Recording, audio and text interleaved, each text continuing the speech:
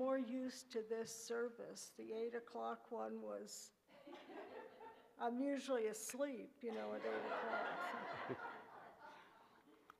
I thought maybe I'd start by giving you a little bit of background information into my life. I am a first-generation American. I was born to a Swedish mom and dad, who of course were Lutheran. So I was raised as a Lutheran. My husband, Frank, was also a first-generation American. He was born of Italian descent. You could probably tell that by my name. And he was raised as a Roman Catholic. The two of us were married in June of 1957, and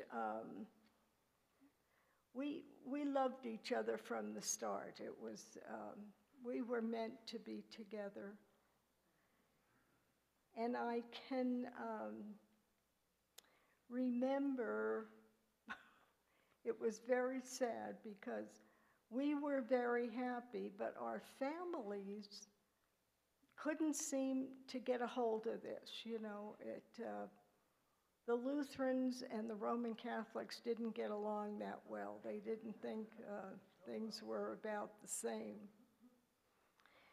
So Frank and I decided that we were tired of this bickering between the families, and we went in search of a church that seemed right for us.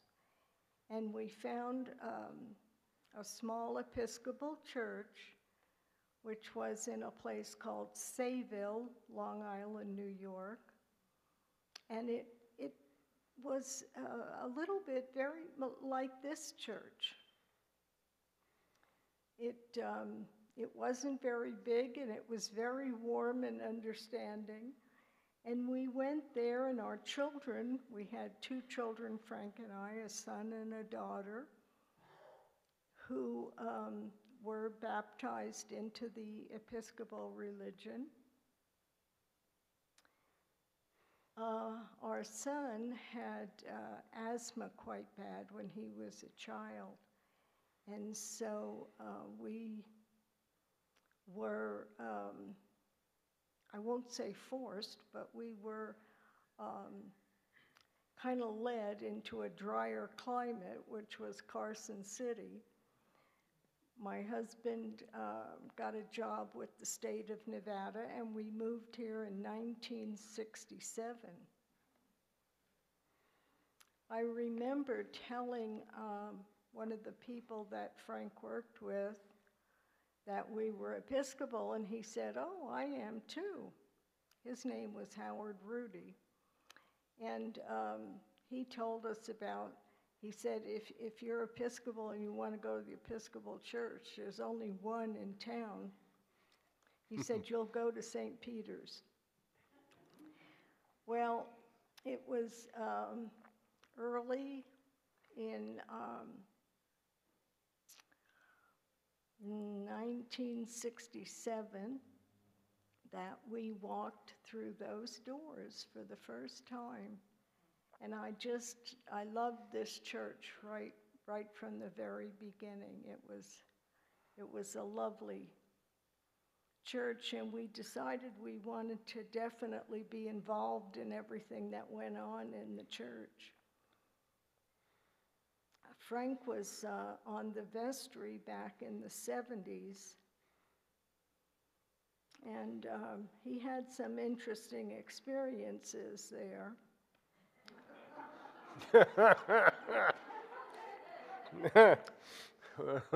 He had a gentleman, they were informed that his name was Jim Lean, and he had sort of absconded with all the money from the church.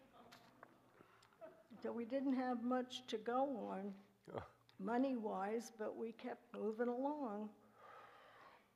One day, my son, Pat, came home from school, and he was all excited, and he was telling us that the Presbyterian church down the street had a bell choir. You could ring bells in this choir that they had going on.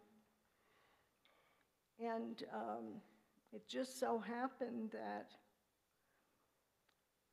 the pastor of the church there, his name was Harold Van Zee, and Frank and he went to one of the service clubs in town, Rotary, I believe, and Frank was talking to him about that, and Reverend Van Zee said, yeah, this is for the children in our church. They had this going on.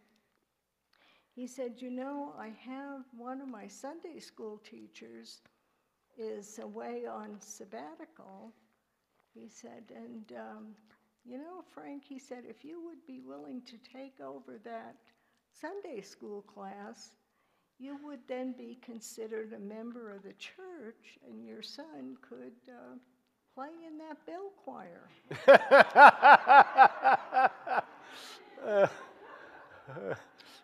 So being a good dad that he was, Frank said, okay, I'll go ahead and do that, he said.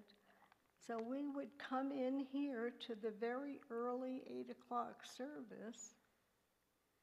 We would go to church here, and then we would run down the street to the Presbyterian church where Frank would teach Sunday school. Well, it just so happens that one of the young people in Frank's Sunday school class is now a very cherished member of this church. Her name is Pam Erdl, and she is, I think, the head of our Sunday school here now. God works in mysterious ways. We had quite a few ups and downs in our time.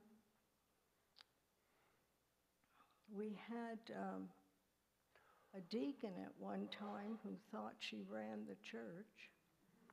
We had, well, things just were up and down. But I remember Frank played St. Nicholas, not Santa Claus now. This was St. Nicholas. He was dressed in some sort of habit that they had put on him with a big hat, and he walked around in the church talking with the different children. That was kind of a fun thing they got to do. One year we had made a nativity scene for the church, which we used to put up between the two buildings here. And we were in the process of putting this up when we saw two little children were standing at the back. I think they were going over to the Sunday school. And they were in a big discussion over this nativity scene that we were putting up. And so finally the young lady came over and she said to Frank, "There's something wrong with your nativity scene." And he said, "What is wrong with the nativity scene?" And she said, "You know, you have 3 wise men." And he said, "Yeah, that's what you have." And she said, "Yeah, but you know, you only have 2 camels."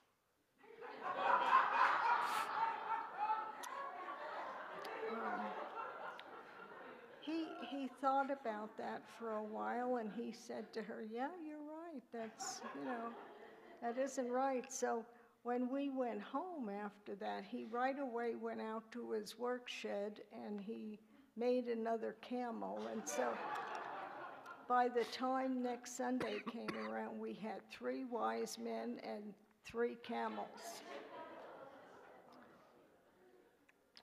Well, it was about 20-some odd years ago that a young priest came to our church. His name was Jeff Paul.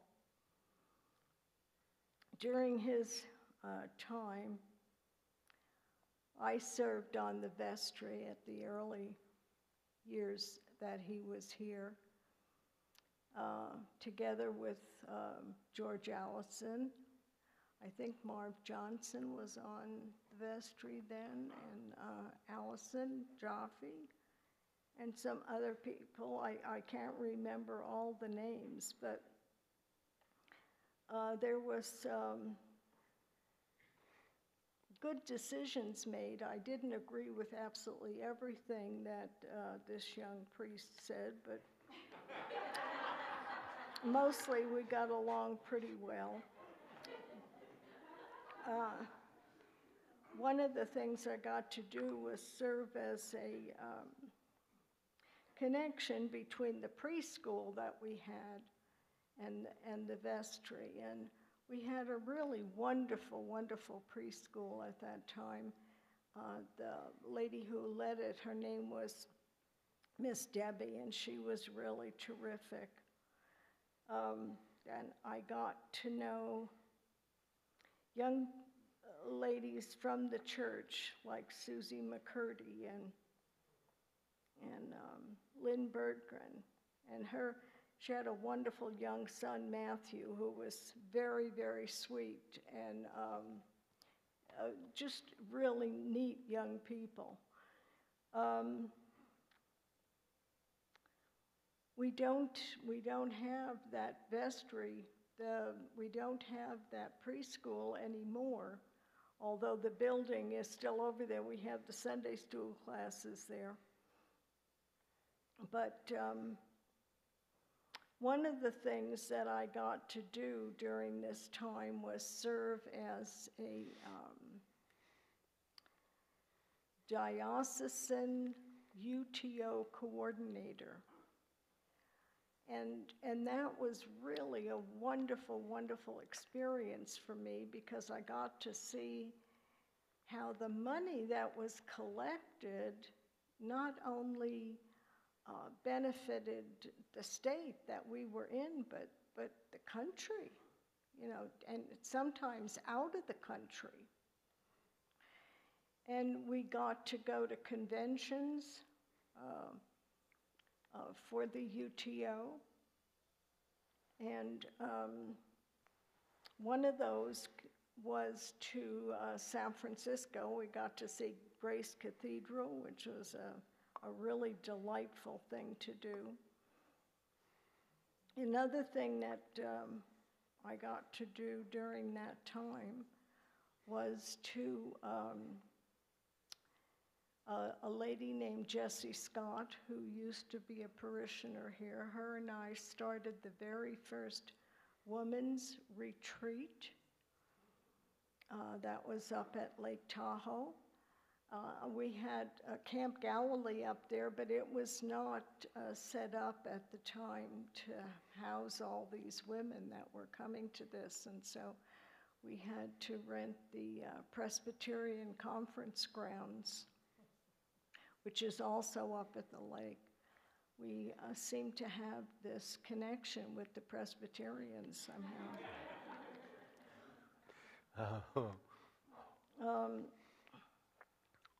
That, I believe, I don't know now because of COVID, but I think this women's retreat went on for quite a while. I look now and I see over these years how many things that truly inspired me and made me understand how God worked, not only within ourselves, but in the community and around all the things that we did.